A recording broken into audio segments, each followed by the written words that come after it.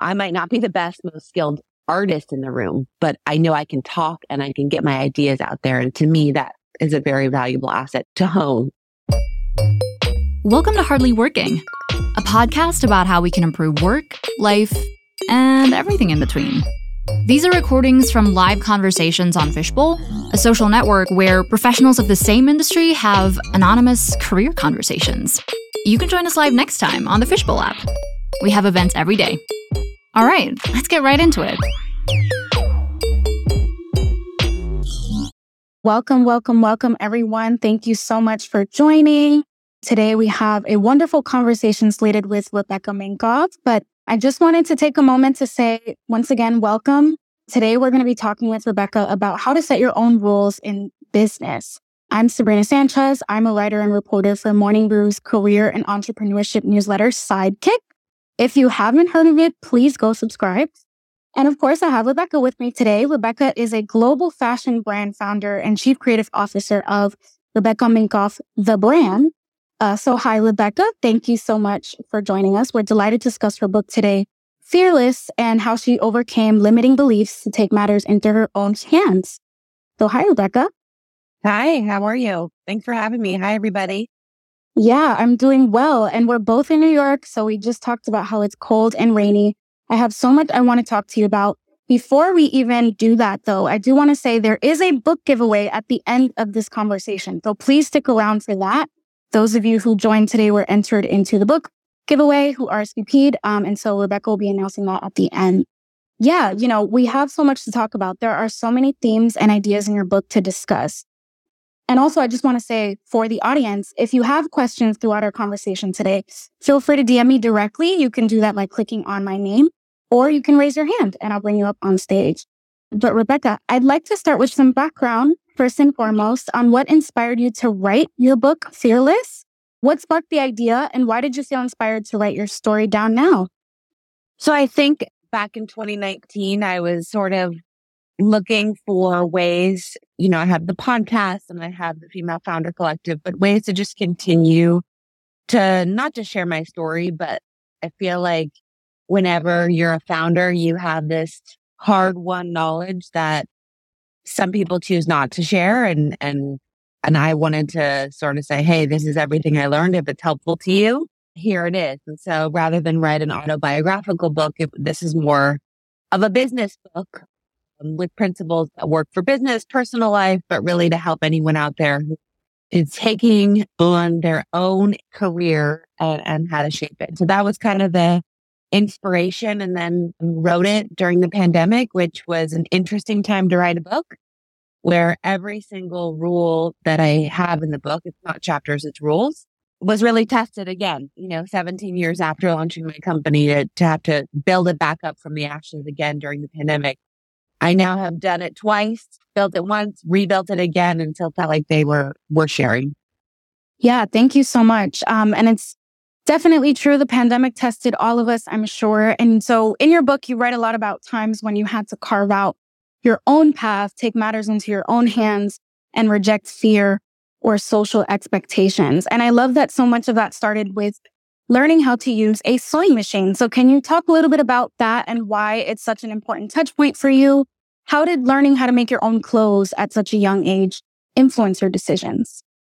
I think it influenced them. At the time, I was around 8, and there was a couple things happening. I wanted this dress. It was probably $20. My mom was like, no, I'll teach you how to sew, which as an 8-year-old, I have an 11 and an 8-year-old. They want instant gratification. And so that's not the answer they want to hear. But once I was able to make my own clothes and then have an idea and create it, it gave me a lot of confidence. And then growing up, I was bullied a lot for being very thin, very gawky, very just all bones. And so I couldn't go just buy clothes. And so to be able to make the clothes or tailor my thrift store clothes to fit me also gave me a ton of confidence and allowed me to express myself in a way that, what was at retail I wasn't able to achieve. So that sewing machine, which I had until I was about 24 when it fell out of one of my many moving trucks in New York City and smashed to pieces, was definitely something that I had a lot of just love in that ability to create.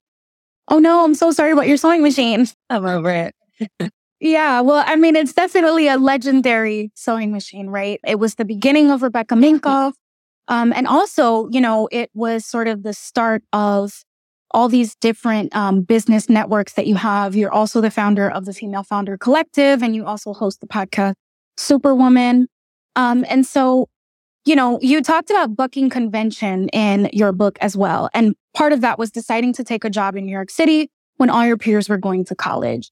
And you were so candid in the book about the realities of the job. It was with a designer you didn't know anything about. You didn't really have a plan or accommodations. So where did you find the confidence to make that first decision? Where did that confidence come from? I think looking back, when you're young, it's not necessarily a matter of having confidence. Sometimes you're just innocent and you have no idea what you just embarked upon. And I think for me, it was, I have to be in New York. That's my solid, battle cry. And I have to have a career in fashion. And so everything else aside didn't matter if it was a struggle or hard or difficult or, living in my cousin's, playrooms floor. So, for me, it was that. Go to New York, have no money and not eat real food and stay on your cousin's floor. And it's going to be this amount of time. I would definitely second guess a lot of the decisions I made. But I think when you're young, you're just headstrong and you plow right into things, whether they're good ideas or not. And so this one, thank God, paid off. Yeah, thank you so much for sharing that. And, it's interesting. I'm sure a lot of the entrepreneurs in this room listening right now can probably relate, right, to some of those setbacks or some of those struggles in the early days of trying to launch something that you believe in. And so, Rebecca, you mentioned that you took a leap of faith. Throughout your career, it seemed like every setback you had, you turned into an opportunity. You were finding opportunities in all these places. So for instance, and here's a spoiler alert, there's a part in the book where you talk about that the bag that you made didn't make it to the movie set on time. And you had spent the last of your money on the prototype. You started to wear the bag and it took on a life of its own. How were you able to maintain that vision in a difficult situation? How did you see an open door where others saw a closed one?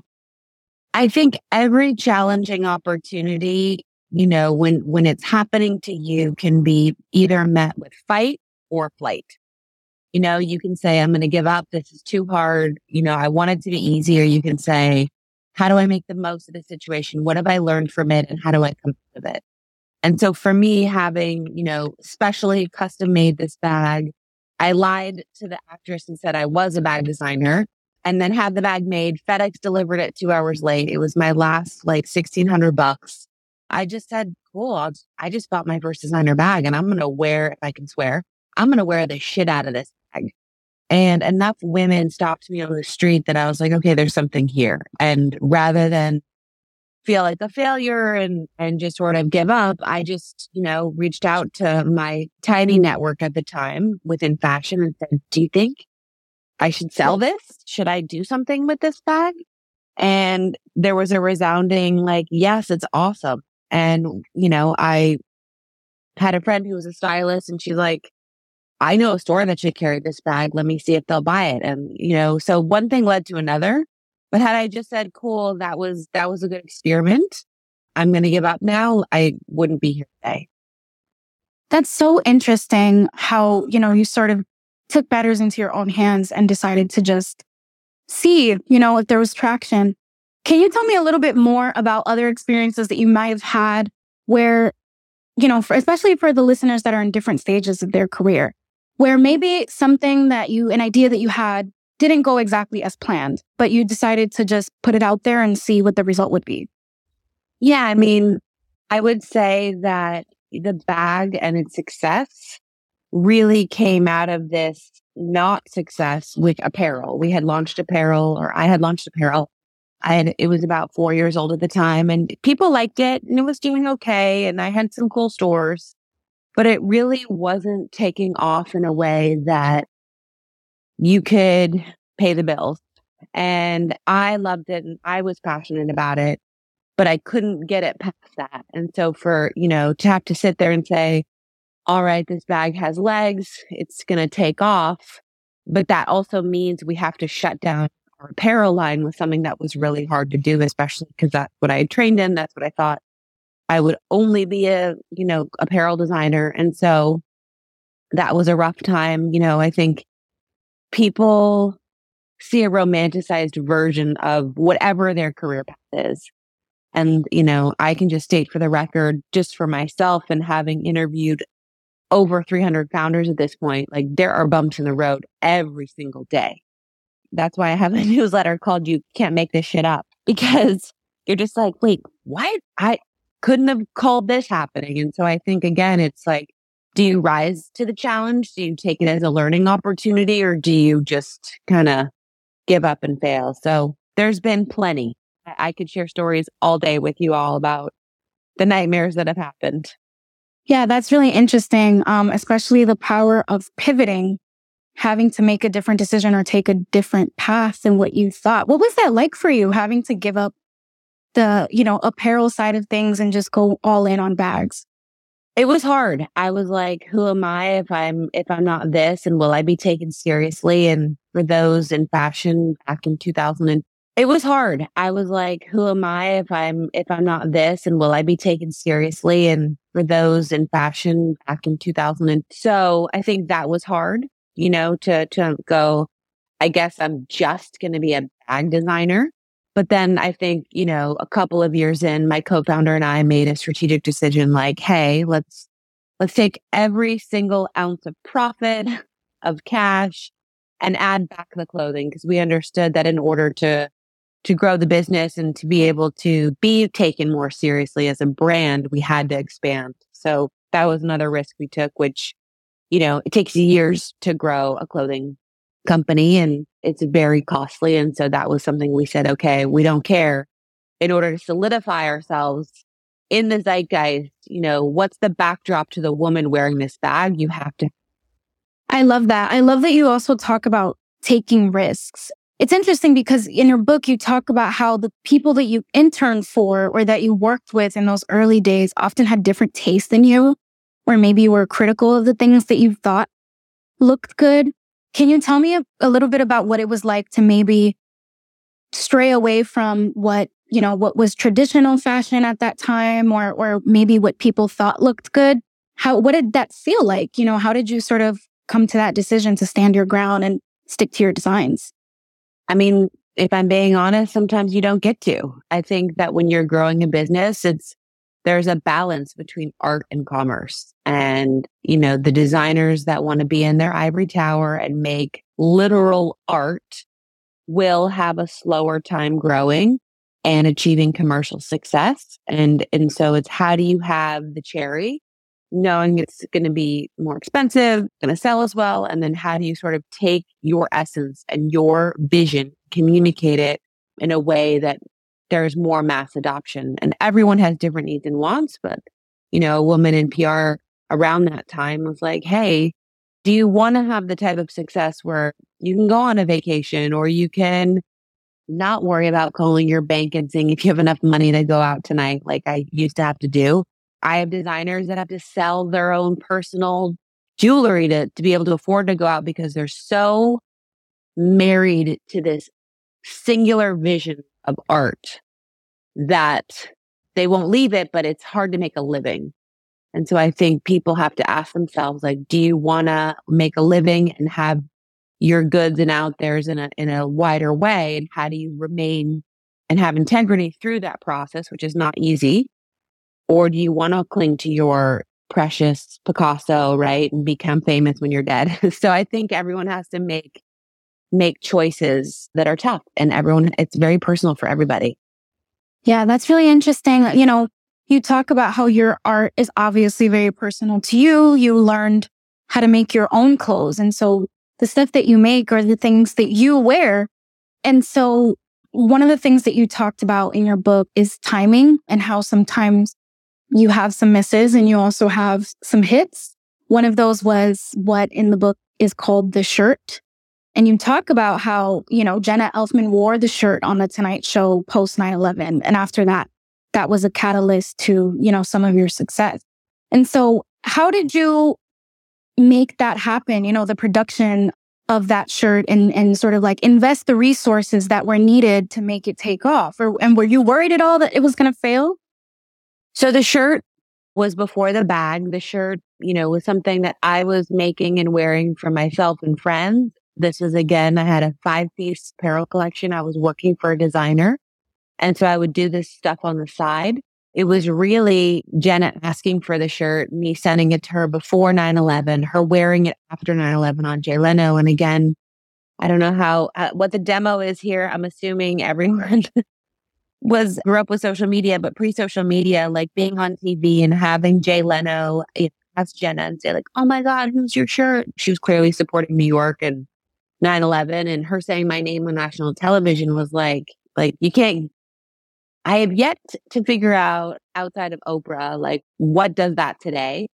And then it was in Us Weekly for like 5 weeks in a row. And then it was in Lucky Magazine. And again, that was the communication channel that people saw fashion, said they had to have it. And so for me, there was one nascent website, which was probably like the worst e-commerce experience ever because it was also new. And she put the shirt up and she'd give me orders and I'd be like, you got to prepay me. I don't have any money. And I'd bike down to Canal Street, get the shirt, make it and deliver it to her. So it was definitely, I was just upfront with her. I was like, listen, I'm a young designer. I don't have a lot of money. Like if you want me to make you these shirts, great, but you got to pay me in advance. And so that's how we worked for about 9 months. It's kind of all I did. That's such an interesting story because you were so honest and so candid about where you were at that time from a financial standpoint and just from a business standpoint. I'm curious about, whether you can speak to that a little bit more. You talk a lot about communication in your book and the importance of that. So what exactly is your motto on communication? How does that influence the business now?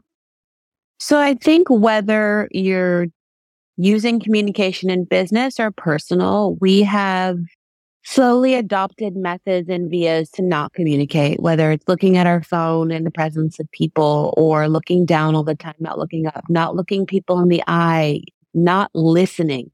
And I think that it takes a lot of practice and patience to sort of undo what social media and addiction to our phones has done. But I feel like true communication is the putting out of a concept that person on the other side duplicates it. And there's a back and forth. And one thing that really, really helped me is just because you disagree with someone doesn't mean you have to fight about it. All you have to say is, I heard you, got it. And you do it in a way that they feel duplicated. I'm telling you the amount of fights I don't get in because I'm like, oh yeah, totally got it. It's like a very simple tool, but I think that people just want to be heard and they want to be duplicated. And it's when you're not listening or you're waiting to say something, you're waiting to say something to make them wrong, that's when you get into trouble. So I think that in business, communication is imperative to survival. And especially as an artist, getting your communication across is imperative. And so, the more you can hone that skill, the better. One thing that was really clear to me when I first moved to New York and I was enrolled at FIT for about a semester was I looked around and there were 100 people in my class that were far more talented than me, but none of them could talk or communicate their idea to a pattern maker or stand up in front of the class and do a presentation. And I was like, I can do that. I might not be the best, most skilled artist in the room, but I know I can talk and I can get my ideas out there. And to me, that is a very valuable asset to hone, especially in business. Definitely. Yeah, that's really interesting. And I actually want to talk a little bit more about that. It's interesting that you talk about direct and clear communication about your ideas and just, being able to kind of like communicate that vision to others. Part of that was also feedback for you and being open to feedback as well, having communication go both ways. Talk about the importance of feedback in, your career and the progress that you've made. And, was it ever challenging at certain times to hear maybe feedback you didn't like? It is always challenging to get feedback you don't like. Let's just be honest. We are all human in this room. I think the difference is there's a tone that someone can have, and it's usually, if you can pick up on it, when they're trying to help you with their feedback or they're just being an a-hole. I think the more you can go, oh, this person's trying to help me. Let me listen to this feedback because it's actually going to get me somewhere. Or, oh, this person just wants me to walk out of the room and think I'm a failure. And being able to see the difference. And honestly, I think, to anyone listening, the next time you're in that situation, rather than take it personally, like, oh, it's an opportunity for me to see if this person hates me or they want to help me. And I think that when you can benefit from feedback, even if it's not something you want to hear, you're only going to be better for it. And none of us are perfect. We don't have this all figured out. So sometimes feedback is great. I had my CEO, sit me down. He was like, you're too worried about trying to save every single person that works here. He's like, it's like you have PTSD of like losing an employee. God forbid it doesn't work out. And I was like, you're right. I do. And then I started acting desperate because I want to hold on to the people that I love and that are great, which is a great thing. But then you get too desperate and the person's like, oh, I'm going to take advantage of this shit. So I think it's like, that was helpful feedback for me to be like, cool, if someone doesn't want to stay, we can do everything we can to keep them and they still might leave. And so I think that again, really begin that skill exploration. Are they trying to help me? Are they trying to hurt me? And then what can I gain from this that makes me better? Because we can always improve. We can always, and I think, looking at it through that lens makes it easier. Yeah, that's really interesting. And let's talk about your CEO, because your CEO is your brother, right? He was. We got acquired. Rebecca Minkoff, the company, got acquired in February. And so my brother decided he had some other life goals he wanted to pursue. And so now it's a different CEO. Long story short. Okay. Yeah. But in your book, you talk about how your brother did help you co-found the business at the time. Yes. Am I correct on? Yes. Okay. Right. Because in the beginning, it was just you. And so there was a moment where you had to transition and let other people into, Rebecca's world and Rebecca's mind. So what was making that transition like, sort of on the reins of feedback? How did you feel about sharing the reins and what have you learned about having to work with other people?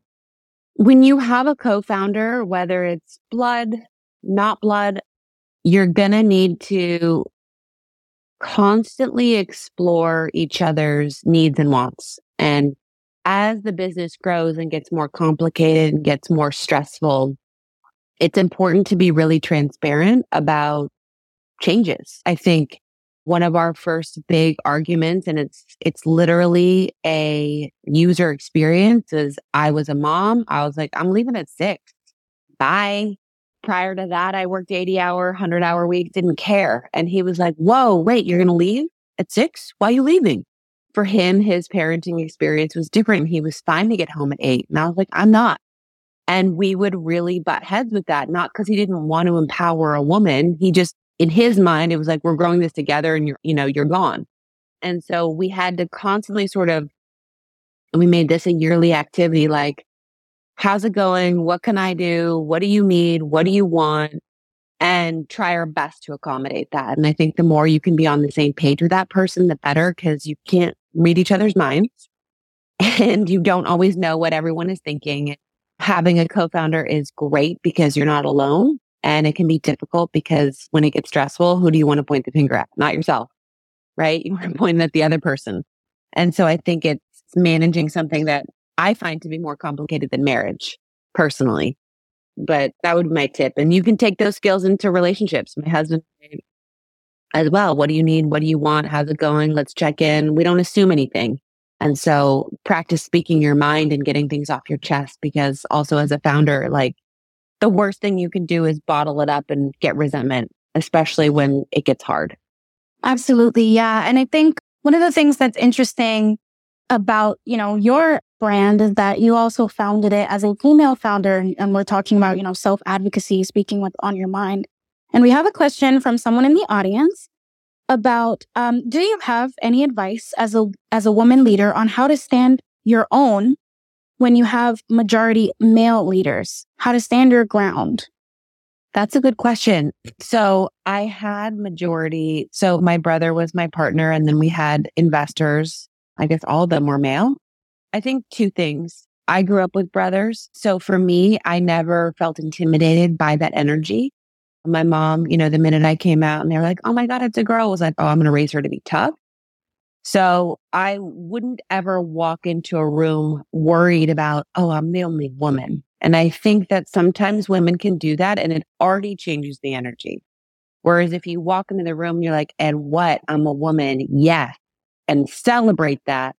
There's a confidence that I feel is felt. Maybe no one really knows what's going on, but already you've set the stage.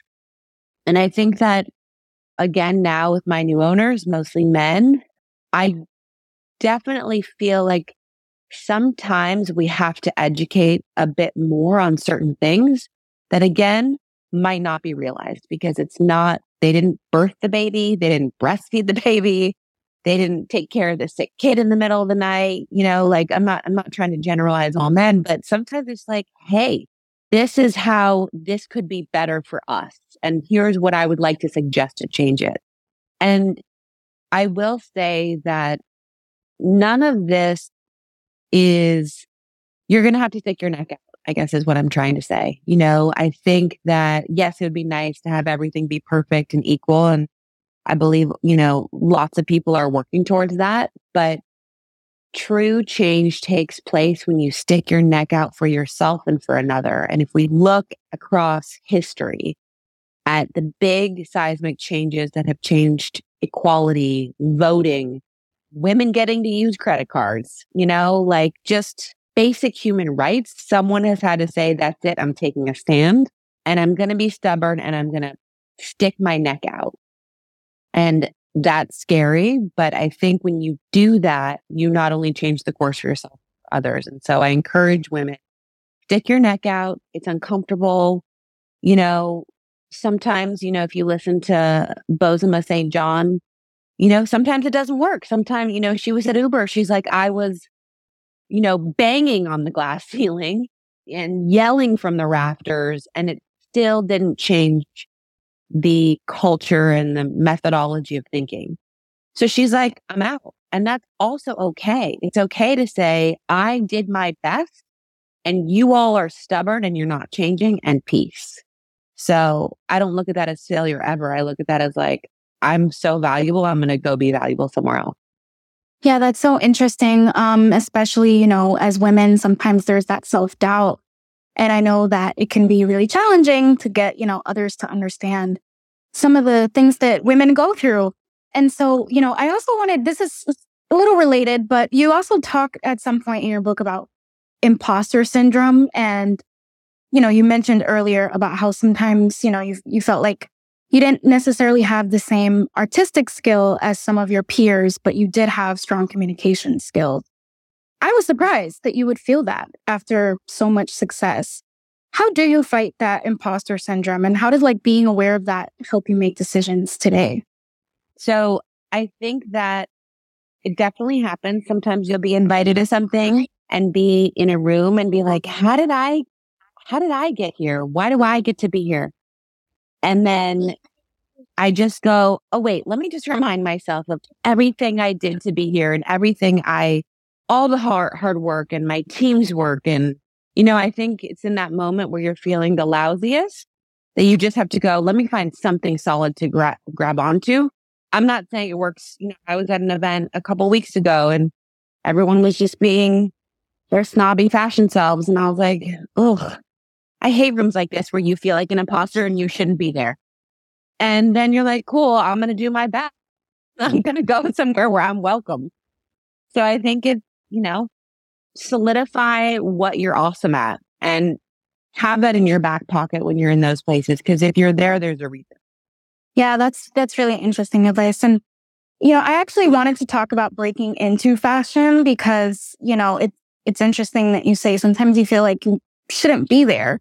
And, for those in this room that maybe are interested in fashion, I'd love if you could speak to how to break in and what skills are transferable. You mentioned just be awesome at something. So can you just speak a little bit more to that? When you say break in, you mean into an industry? Into fashion, just basically trying to make a name for yourself in an industry that, we know tends to be a little bit closed off. Yeah, I mean, it's much more open today than it's ever been. The good thing about social media is it has really democratized that. Influencers have done that as well. I think that, I say to people, your first job is not your dream job. Your first job is your foot in the door. It's proving that you're going to work your ass off. It's proving that, the answer is always yes when it comes to taking on new responsibility, new challenges and opportunities. And nothing is beneath you or nothing is above you. And I think when you do that, again, maybe you're not working at the sexiest place, but I guarantee you, if you're smart about how you approach your work ethic, the next jump you make and why you made that jump, was it just for more money? Or did you maybe take a pay cut at a smaller company because you wanted to see what I was like and have that experience? And how do you sort of, look at your career like a chessboard? What are those moves you're going to make? Some of them, again, it's all about the money and the title. It's the experience you're going to get and how it's going to shape you for your next role. And I think that's the easiest way. And if you're in the industry or you're not in the industry and you're older and you're like, oh man, I really want to go into fashion, but man, I'm in my mid 30s and how do I do that? You might take some steps backwards, but we had a girl who started out as an intern, then a receptionist, then a PR assistant. And now she's like head of operations at Female Founder Collective. So you never know what your path is going to be, but you have to work hard. You have to focus and you have to sort of lay out the chessboard and figure out those moves you want to make in order to sort of climb that ladder. Yeah, definitely. I want to actually talk about sticking with the passion for a sec. There was a point in your book, in rule number 5, point of view is everything. You talk about how at some point you found yourself in a lot of debt, and you talk about logic versus passion, about how logically it didn't necessarily make sense for you to continue living the way that you were living, but you kept going because you were following your passion and this is something you really, really wanted from your career. How were you able to stay confident about your business when times got really hard and make that conscious decision of like, this is what I want and I'm just going to continue to work towards this? You won't stay confident about your business. You will have the biggest doubts in the world, when stores are canceling their orders or, if we take the pandemic, for example, on March 13th, we went all remote. On March 16th, 70% of my business evaporated. Then I had to go fire half my staff. Then I had to give everyone a pay cut, including, my brother and myself taking the biggest pay cuts. Then we were like, how are we going to eat? The easy thing at that moment would have been like, oh, this is good cover. Let's just go out of business. Could have been pull the plug. We'll start over later. It'll be fine. The harder thing was to be like, no, we're going to fight every single day to rebuild this business and make this the company that we're proud of. And that was so much work. And so you're not necessarily confident in that moment. But I think, again, when you start out, whether it's in fashion or in any career, you have to love it so much and get so much joy from the act of doing whatever it is that you're willing to go through those moments. If you're doing it because you want to be rich, you want to be famous, you want to have a lot of followers or a lot of likes, like wrong answer, because it can be so hard and awful sometimes that you're just like, oh my God, it'd be so much easier to give up. But I love this so much that I can't think of anything else I'd rather do. And I think if you don't feel that way, it gets really hard. And then you do want to give up. And then you do want to do this whole quiet quitting BS. And you just want to go into apathy. And it's like, why spend 8 hours of your day in apathy every day or 10 or 12? At least love what you do. Is that you're going to have to go to the office. You might as well fucking love it. I'm sorry, I'm swearing a lot. Totally fine. No, I mean, I really appreciate you being so candid and definitely wanted to talk about that, about, weathering tough times. We actually have an audience question about how does fashion weather recession time, from your experience, and how do you see the industry evolving? So fashion is definitely cyclical. It goes from excess to recession. And I think that the ones that stick around and stand out are the ones that get really focused and really smart, especially in a recession. Our first recession in 2008, 2009, we lowered our prices. We said, we're meeting the customer where she now is. And we ended up growing. As this recession is looming upon us or it's already here, we're really trying to message the customer, like, we give you so much value for the money. We are making a bag that is made in the same factories. No one gets scared, but in the same factories that you think the bags that you're buying that are 20 times more are made in Italy or France or whatever. Like, we're in those places and it's beautiful, handcrafted, and here's this value, but you can go out and pay your rent. You don't have to save up for 5 years to get the bag or go into credit card debt. So I think that you have to adapt and you have to evolve. Again, I don't want to harp on the pandemic too much, but we had no creative crew, no photo shoots, no models. And I was like, cool, I guess I'm the entertainment and you're going to watch me, figure out and navigate a company through this. That takes a certain amount of time to sort of say, okay, as a company, this is what we're going to do. And then, all right, people are getting back to normal showcasing of fashion. Let's go back into that. So I think you have to be nimble and flexible. And I think the future of fashion heavily rests on its ability from a supply chain perspective to just be more climate friendly. We're partnering with a company called Route, where every customer can make their purchase climate neutral or climate positive. And, we do have some sustainable offerings. And so I think the real hard part right now is, how do you get your supply chain to adapt? How do you get the people that make the plastic bags that your handbags go in, or the hangers, or whatever it is? How does everyone just say, okay, let's just bare bones make something that isn't going to sit around in a landfill? And it's easier said than done. And, companies that build themselves from the ground up have a far easier time of achieving that. And then ones, that have been around for a longer time and have to shift their supply chain, it just takes longer, but it needs to happen faster. Yeah, that's some really good advice. We're still seeing supply chain issues and, there's talks of another pending recession yet to be seen. So we will see how that cookie crumbles. But we do have another audience question. Do you have any tips for entrepreneurs in this current market? Exactly what we're talking about now. Are there other things that entrepreneurs should be more cognizant of or just keep in mind in order to, help their business through these difficult times?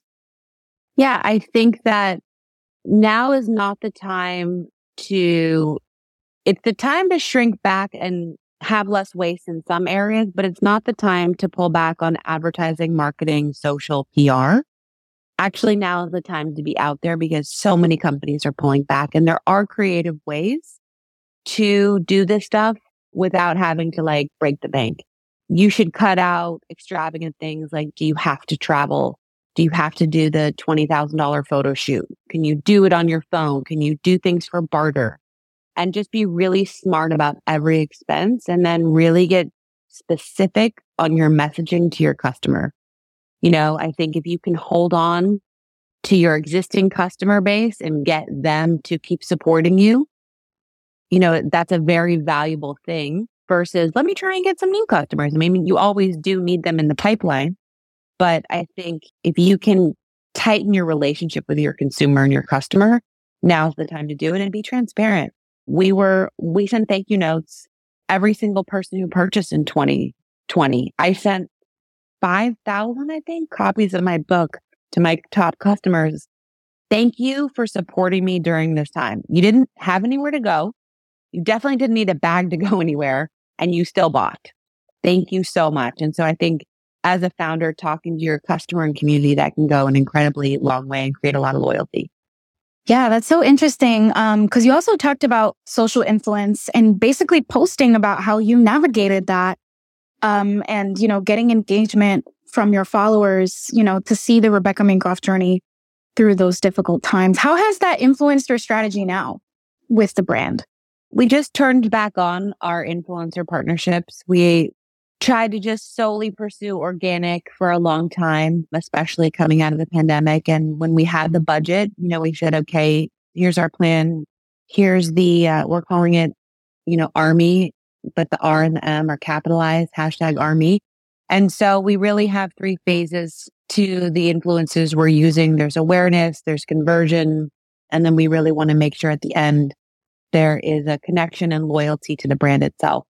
So that's what we've been doing the last quarter. And we went after very specific girls for very specific reasons. And some of them are performing and some of them are outperforming. And so I think having gone back into actually paying and doing these partnerships, it is very valuable. And I don't think it's going away. There was like a doom and gloom, like social media is dying. And I think it's, things are going to level out, but it's still for fashion, a very powerful way to communicate. Yeah, that's a really interesting approach. Rocky times, but it's good to get creative. I just wanted to kind of stay on this note a little bit about getting your business through hard times, because I think that's so top of mind right now. We're seeing that there are a lot of layoffs in tech. And one of the questions that we have is, what opportunities exist for those in fashion with tech backgrounds? Oh my God, so much. Engineers, product designers, people who are fluent and knowledgeable in Web3, who can teach fashion companies, how to have a Web3 strategy. The most sought after role within fashion right now is an e-commerce manager or director. And so I think that definitely fashion needs tech, and e-commerce always needs technology people. So I think you won't have a hard time getting a job. Thank you so much. So we have Kylie up on stage. Kylie has a question. Kylie, if you can kindly unmute yourself and feel free to ask away. Thanks so much for bringing me on. And Rebecca, I love your brand. I've worn your purses for years. So this is really cool to be able to ask you a question. I work in recruiting, and what you just recently said about like pulling, a lot of companies pulling back their like marketing budget, like that they shouldn't be pulling back their marketing and advertising budgets, I think is really interesting, because what I'm finding is that a lot of companies are just really tight with the purse strings right now.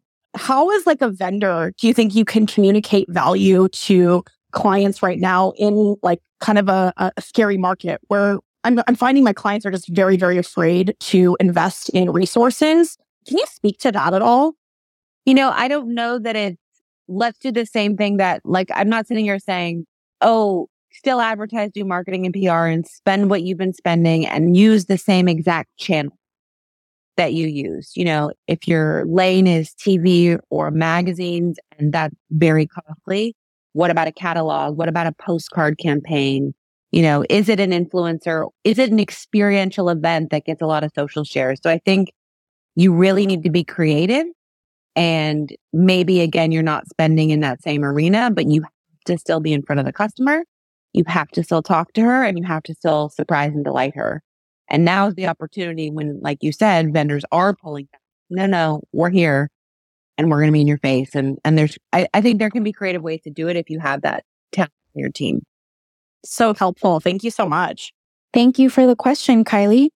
Yeah, I wanted to riff off of that too, Rebecca, because I think Kylie brings up a really good point about, there's some hesitation and there's sort of like a pause on certain things and certain metrics.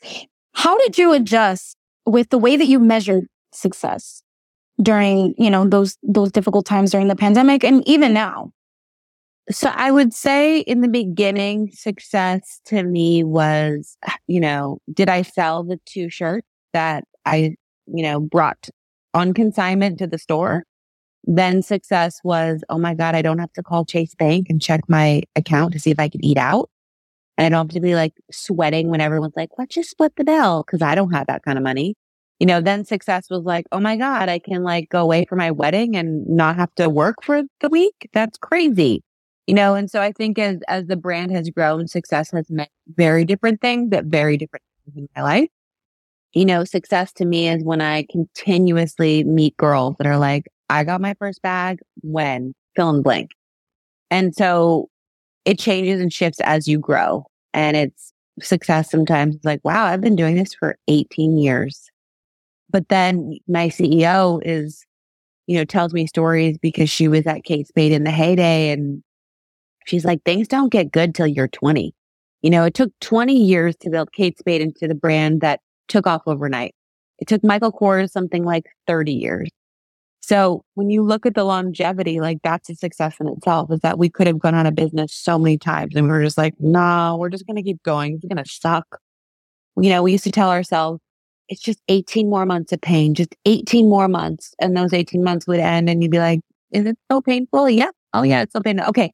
Another 18 months. And I think continue to just to grow and be there. And in my book, which all of you need to buy today, on Amazon or wherever you buy a book, sometimes I say, sometimes success is the fact that you just didn't go away and everyone else gave up. You're the last man standing and they're like, all right, all the other handbag designers in your price point went away. You're still here. We'll buy you.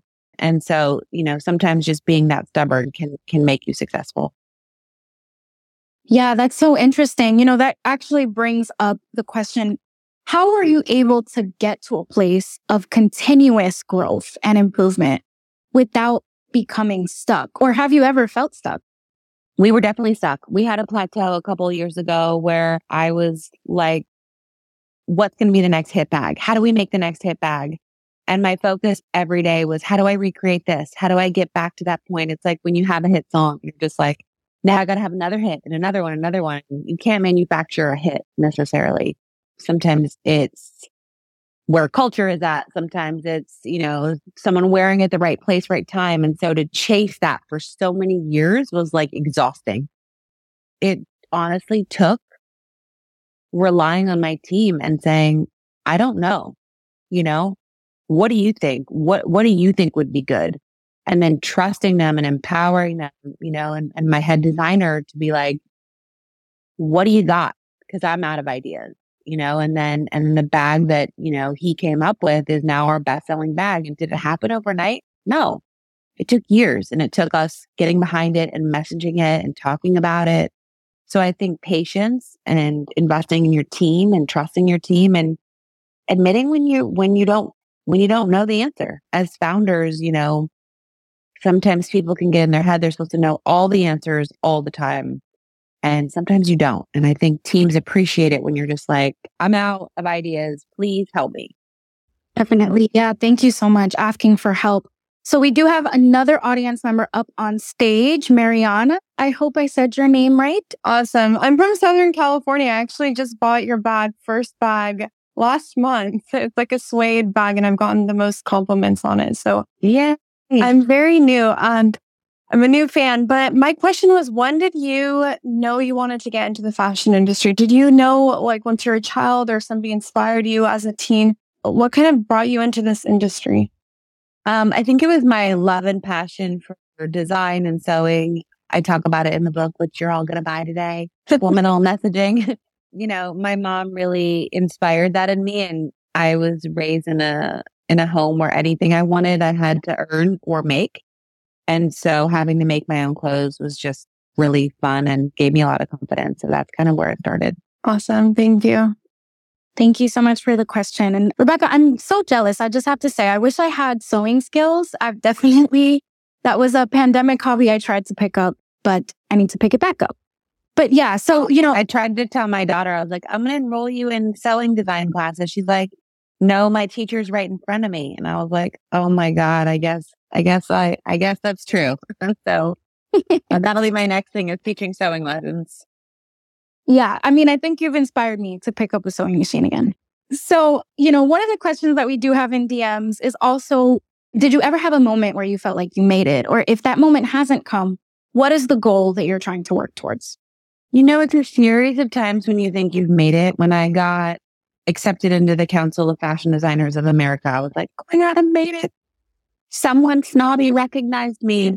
Then when we opened our first store, it was on Green Street in Soho in New York City. You're like, oh my God, I've made it. So there's definitely these moments that are pinch me moments that you feel like I've made it. If I achieved anything and I hit this, it's worth it. And it's not just one thing. And so I think that's what keeps it exciting is that moment could be around the corner for, and then when you get it, man, if I could give anyone advice, like enjoy it, savor it, soak it up, celebrate it, because sometimes there's a big desert in between the next moment. You need to sort of make sure that you really remember that time when it felt good as fuel to hit that next one. Yeah, definitely. Got to celebrate the little wins and the big ones. So thank you so much again for your time today and for speaking with us all about how you sort of made your own rules. So, I really appreciate it. Really inspiring. I'm going to go look up some sewing videos. And thank you again for speaking to our entrepreneurs. That's all, folks. Thanks again for listening to Hardly Working. Join us live next time and talk directly to the speakers and, who knows, end up here. Fishbowl is a social network where professionals of the same industry have anonymous career conversations. You can download Fishbowl on the App Store or Google Play. If you want to host a Fishbowl live event, get in touch at live@fishbowlapp.com. See you soon!